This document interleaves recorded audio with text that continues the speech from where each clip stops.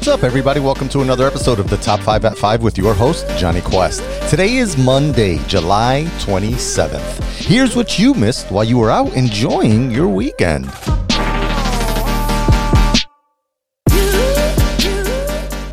Okay, well, the Senate relief bill is here, and while I thought they'd completely get rid of unemployment bonuses, it looks like they're trying to go from that extra $600 down to an extra $200. See, the goal is to get states to update to a new algorithmic program that would get you to about 70% of your previous wages, which, I think is fair for an unemployment program. Republicans plan to release the legislation later today and start negotiations with Democrats. Now, the Democrats have passed their own $3 trillion package compared to the GOP's $1 trillion deal. And Democrats also want the $600 extra to extend until January. Now, both parties do agree on another round of $1,200 stimulus checks. And there's even talk of adding a $450 bonus to anyone returning to work, a quote-unquote re-employment bonus, because apparently employers of small and medium businesses are still complaining that their employees don't want to return to work because they make more on unemployment than off unemployment. To which, AOC has an answer, which is basically pay your employees more. If that was possible, I'm sure they probably would. Not all business owners are scumbags. So an extra $450 bonus, I'm sure, will help get people back into the job. But anyways, time is running out. Most of the first relief package deal expires on the 31st of this month. Remember back in March when we thought that this would all be behind us by July? Or at least maybe just some of us did.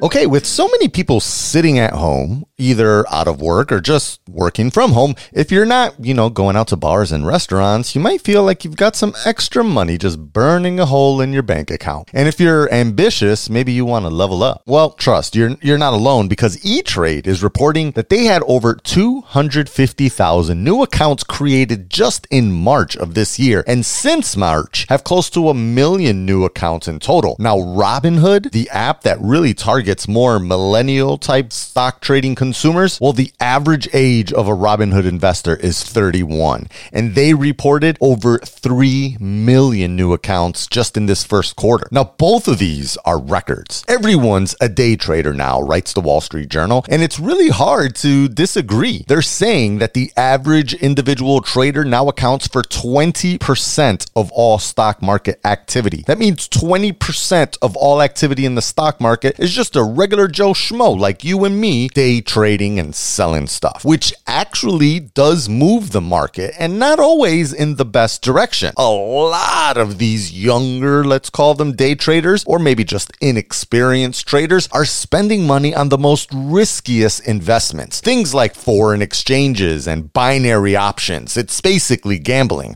Of course, they're also spending big on Ford, GE, Disney, Apple, and of course, Tesla, with some experts estimating that the reason Tesla stock is so high is that it's being driven up by these novice investors looking to score big while locked down. Quote, they encourage people to go from training wheels to driving motorcycles. Scott Smith, who tracks brokerage firms at the financial consulting firm Cerulli, was saying of Robinhood. Over the long term, it's like trying to beat the casino. So my takeaway, be careful. Be smart, and probably talk with a professional before dumping your retirement or college saving funds into these tricky markets, especially in these times. Advice like buy the dip may prove to work for some, but can be very detrimental for others, even if you only just miss the take profit target.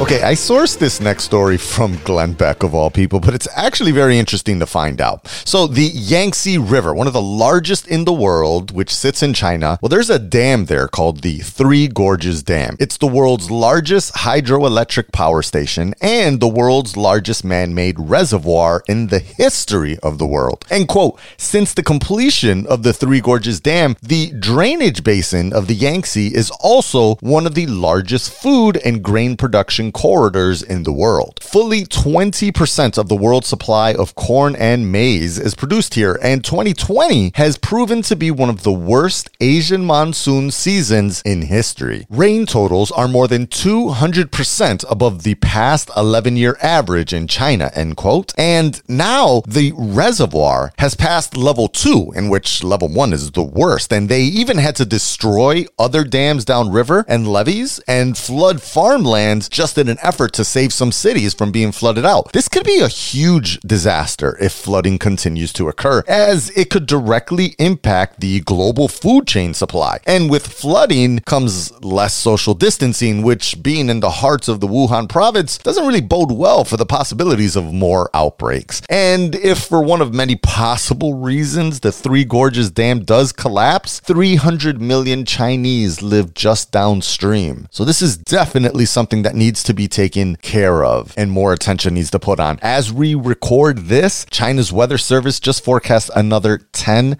to 12 inches of rain by Sunday this week. So you liking this whole work from home arrangement? Well, if you're Google, you're not taking any more chances, as they notified their staff this week that, quote, Google will keep its employees home until at least next July, making the search engine giant the first major U.S. corporation to formalize such an extended timetable in the face of the pandemic, end quote. So that's over 200,000 full-time and contract employees. I know it hasn't been easy. I hope this will offer the flexibility you need to balance work with taking care of yourselves and your loved ones over the next 12 months, CEO Sundar Pichai told his staff. Until now, employees were expecting to return to the office in January, and one of the interesting markets to actually be affected by all of this is the housing market in the Bay Area. Some employees are considering moving to less expensive areas versus those super high cost spots in Oakland, San Fran, and San Jose, but this really goes right in line with the new remote work policy that was laid out by Siemens CEO today. See, they're letting all of their employees work from home for an average of 2 to 3 days a week moving forward. And the most important part of their message was really this: focus on outcomes rather than time spent in the office, and trust and empower your employees. If you can't trust your employees, you have a hiring problem. Do this right, and your people will surpass your expectations.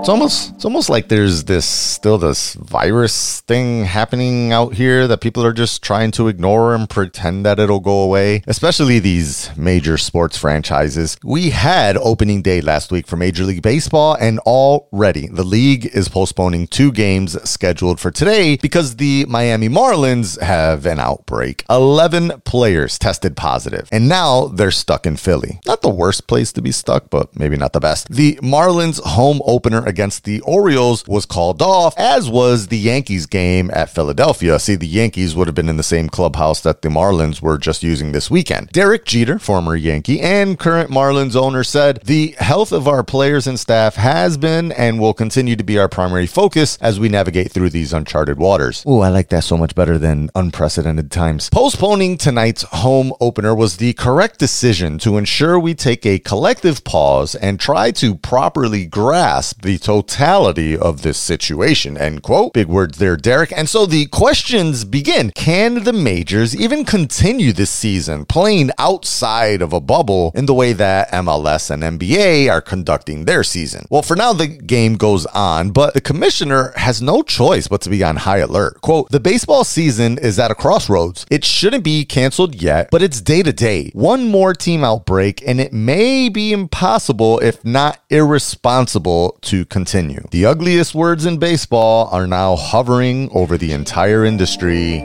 Wait till next year.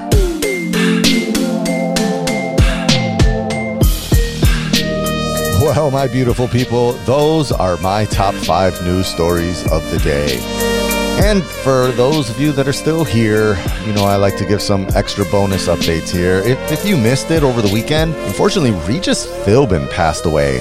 That longtime host of morning shows like Live and host of the first reality game show for $1 million prize, I believe. Who Wants to Be a Millionaire? Yeah. unfortunately, just couldn't make it. He was 88 though, so he ran a long road.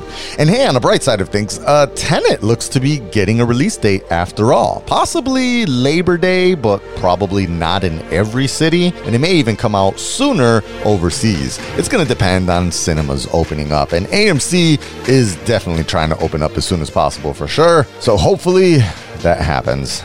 Just I'm really looking forward to that movie. All right, people, as always, remember, stay focused, stay proud, and stay dedicated in all you do. Dodge the rest. Catch up with me. I got you with the news.